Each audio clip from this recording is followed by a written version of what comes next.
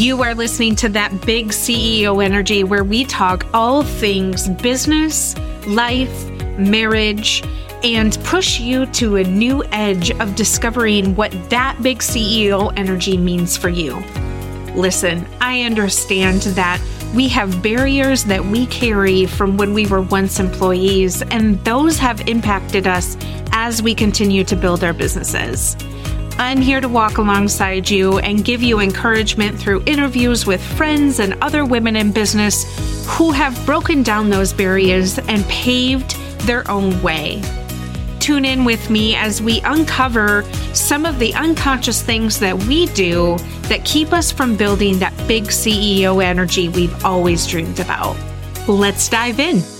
Today, we're going to deep dive into the importance of self-reflection, exploring passions, identifying your core values, embracing your unique strengths, and seeking meaningful connections on our journey to really find our why. Self-reflection, it's a seemingly simple practice, right? It holds incredible power in uncovering what our true purpose is. And when we take the time to reflect on our values, our passions, and our interests, it really allows us to gain a deeper understanding of ourselves. It prompts us to ask profound questions like, what truly matters to me? What brings me joy and fulfillment? What am I naturally good at? And by exploring these questions, we begin to really unlock the driving forces that give our lives purpose. It's in the depths of self-reflection that we discover our innermost desires and dreams. And so when we peel back these layers and examine our experiences, our strengths, and our aspirations, this process not only helps us really align what our actions are with our passions, but it also provides a compass that guides us towards a more fulfilling life. Now, I want to shift our focus a little bit in what it is by exploring our passions. And our passions really ignite a sense of excitement and enthusiasm within us. And they really have been something that I have tried to circle back to in my life and really pull out what brings me true joy and what gets me excited for the day. And many of you know, or if you follow me on social media, you know that when I was growing up, I rode horses pretty much since I could walk. As soon as I started walking, I was put on a horse. And I had a horse up until my senior year of high school. Right before my senior year of high school. And I kind of was forced to sell it. And so life then switched gears and I got pregnant. I had my daughter. And because I was really trying to focus on my career and what I thought would be a corporate ladder that I would climb, and ultimately, I was a single mom for many years. So I was trying to make it, right? As we all are when we're kind of put in a position where it's sink or swim. And so I lost kind of that piece of me, which was riding horses. And so there was a time last year that I was hemming and hawing for quite some time about getting a horse. And it just came down to, I'm either going to do it or I'm not going to do it. And I really had to explore, is it still a passion of mine? Is it something that still gets me excited? Is it something that still is enthusing to me? And at the end of the day, the resounding answer was yes, because many times throughout my life, I really, really wanted a horse, and it just wasn't a financial investment that I could make. And once I got myself to the position of being financially responsible enough to have one, it still was this burning desire that I had. And don't get me wrong, I am not out here on a show circuit. I am not out here, trying to be somebody in the horse world. I just wanted a companion. And I felt like engaging in this hobby and engaging in this activity that would capture my interest really would allow me to explore uncharted territories within myself and really explore hidden talents maybe that were brewing. And honestly, there is a part that when you use sort of the left side of your brain, if that is your career, more of the tactical side, and you are kind of having to be that throughout the week, it can be hard to shift to the right side of your brain where you're a little more creative and just a little more free flowing. And I found myself throughout the years having kind of that block, and having the block of being able to relax or being able to just do something different or getting excited about different parts of my life because I was just having to be quote unquote on all the time. And it became taxing. So finding this avenue of something completely different, but also slightly familiar, which I was, passionate about all growing up, was really interesting to see how it started to pave my work a little bit differently and how I started showing up a little bit differently and how my personality has kind of changed also as I've gotten older. And so it really is about finding that passion that you may not be aware of. And for some people, that looks like taking up pottery or going to those painting classes, the paint and sip or whatever those are, and they find out like, I'm not a half bad pantser. I can get down with this. My point is, when you shift your focus into exploring passions or at least trying something different, it allows you to really get in to explore the different sides of you that maybe you've never known that you've had before. And it really is, exploring passions really is about stepping outside of your comfort zone and being open to new experiences, travel, whatever that looks like. But it's in these moments of exploration that we often stumble upon unexpected interests and talents. And by following this curiosity, we really get to broaden our horizons and create opportunities for personal growth and self-discovery. It's really exploring passions not only that adds richness and fulfillment to our lives, but also provides us with valuable insights into what truly resonates with us at our soul level. Our core values are sort of the guiding principles that shape our lives, right? And they are the compass that sort of helps us navigate the choices that we make and the end goals that we pursue. Taking the time to identify and prioritize core values is a vital step in aligning our actions with our true purpose. When we get really serious about what we value in life and what is unwavering for us, I think it defines who we are and what we stand for. But when our actions and goals align with our values, we experience a profound sense of fulfillment and meaning. And it's really important to reflect on questions like, what principles do I hold dear? What do I stand for? And by living in alignment with our core values, we cultivate authenticity and lead more purpose-driven lives. So when we talk about finding our purpose and finding passions and journaling through sort of this self-reflection moment to get us to understand what our core values are, it allows us to really identify and honor those core values that provide a solid foundation for finding our why and really living a life that's true to ourselves. So as I'm moving into 40, slowly, I'm not quite there. I'm 38 this year. But as I continue to think about what does 40 look like? To put it in perspective, when I'm 40, I will have a 20-year-old. And she will be ending her second year of college. And I've said it before, but I'll reiterate that my husband and I are very close to being empty nesters. And while I am so very excited about that, about the next chapter of my life, I'm also trying to find what are the core values that I'm going to carry with me as a mom that is now an adult mom, that it has adult children, and I now get to be fully embraced to myself. I want to say that our core values, they can change over time. When you are a teenager, right, the things that you value the most, those are different than the things that you value in your 20s.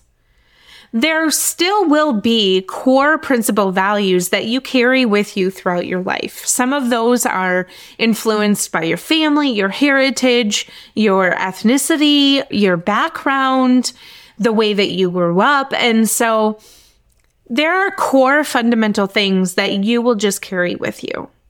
But then there's this other piece that comes along with maturity, comes along with the experiences that we have throughout our adulthood, maybe when we're teens and high school, things like that. Those core values come at different times of our life.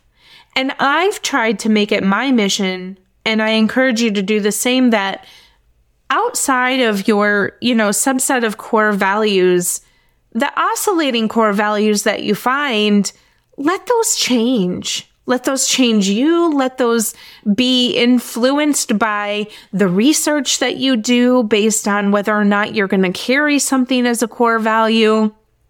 But you have to put in that work, right? You have to use that strength to be able to look back and say, okay, what are these that I carry? I think it makes the most sense, right? When we reflect back on core values, I think it comes back to those key questions of what are the principles that I hold dear? And as I continue to think about that, sort of when I'm approaching 40, it's like, what are the principles that I'm going to hold dear? A lot of my life that I've known for 20 years is going to get left behind. What are the things that I stand for now as a 40-year-old person that doesn't have children in the house? What am I in alignment with here? And I think it's appropriate to ask those while you're sort of doing this self-discovery, because you want to position yourself in such a way that you embrace your unique strengths as a critical aspect of discovering your why. And your strengths really are reflected through those core values. So each one of us, we possess sort of our innate abilities and talents that make us unique to our family, that make us unique as a person, that make us unique to the outside world. And so recognizing and celebrating these strengths is really key to unlocking the full potential that we have. Our strengths are often the gateway to finding our purpose. Reflecting on what comes naturally to us, what we excel at, and what makes us feel empowered allows us to find avenues where we make a meaningful impact. And by utilizing our strengths, we're not only finding fulfillment, but we also get to contribute to the world in ways that align to our true selves. Embracing our unique strengths enables us to make a difference and find that deeper satisfaction in all of our endeavors. Lastly, I think one of the best things that we can do to find our why is by making meaningful connections that play a significant role in our journey, by engaging in conversations and interactions with individuals who inspire us and share those similar values. What I would also say that if you are struggling to find kind of core values, and as you're doing your research about what matters to you, it's also an encouragement to have conversations that aren't like-minded with you, that maybe can share some experiences or provide insights and guidance and inspiration to some of the things that are challenging you. I feel like sometimes we've lost our connection with each other in such a way that we don't have deep, meaningful conversations on hard things. And I know that's kind of hard to hear. And I know some people will say, what do you mean? Like, we have hard conversations all the time. But most conversations end up with, if you are not siding with what I'm siding with, we're just going to not talk about it. And it usually comes with an underlining of like, now I'm going to distance myself because you don't align with what I said or you don't agree with what I said. And I'm going to share something with you. It is possible for you to have a different perspective and also share that different perspective with someone else without trying to change their mind. We get to have conversations with people that are not like us. We get to learn other people's values and what they hold near and dear to ourselves. And we might not agree with them, but so what? That doesn't make them a bad person unless, like they're all for murder or whatever. Like those things, obviously, not good.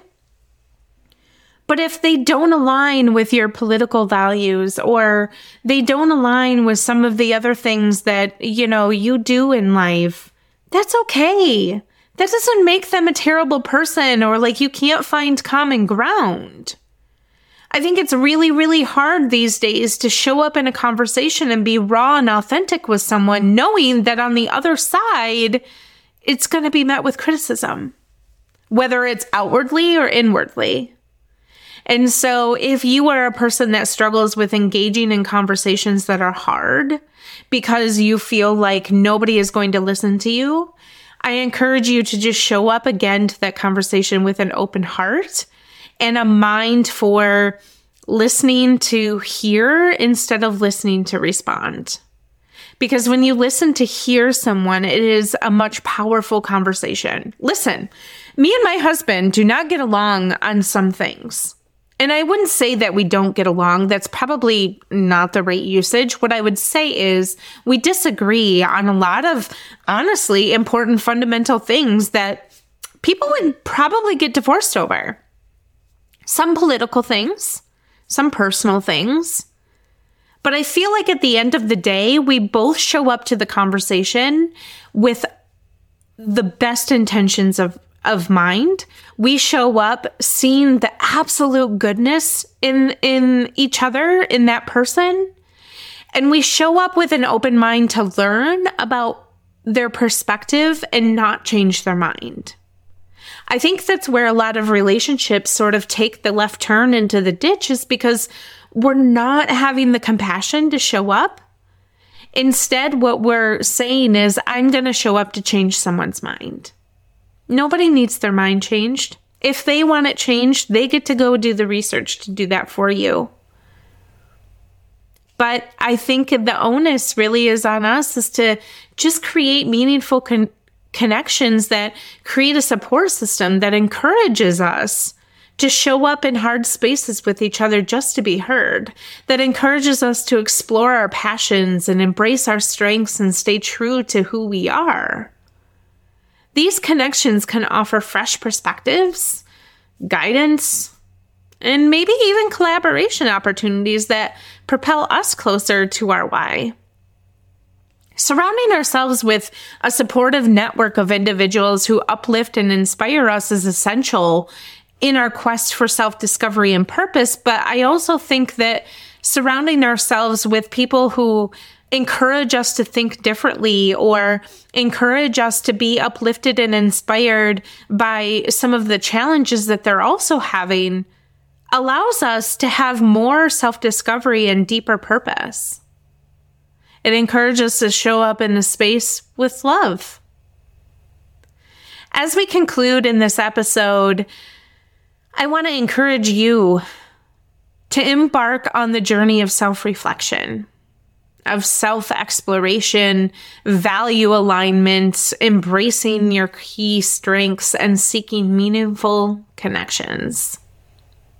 Remember, finding your why is a personal and evolving process. It doesn't have to be the charter to doing all of your life work. It can be the charter of doing the work that you're doing right now. And tomorrow it may look different. Next week it could look even more different. But embrace the exploration. Be patient with yourself and trust that with time and self-discovery, your purpose and passion, they will reveal themselves. Thank you for joining me today. Until next time, keep exploring, stay curious, and maybe you'll find the true power of your why. Thanks for tuning into the show today. If you heard something that helped you, I would love it if you would leave a review and share it with your friends. This helps more people just like you become inspired to move the needle of their big CEO energy into a positive direction. If you would like to learn more about how I can help you streamline and position your business for growth or lead your business as a CEO, feel free to jump into the show notes with all of the links to find me. And don't forget to head over to Instagram so we can be pals.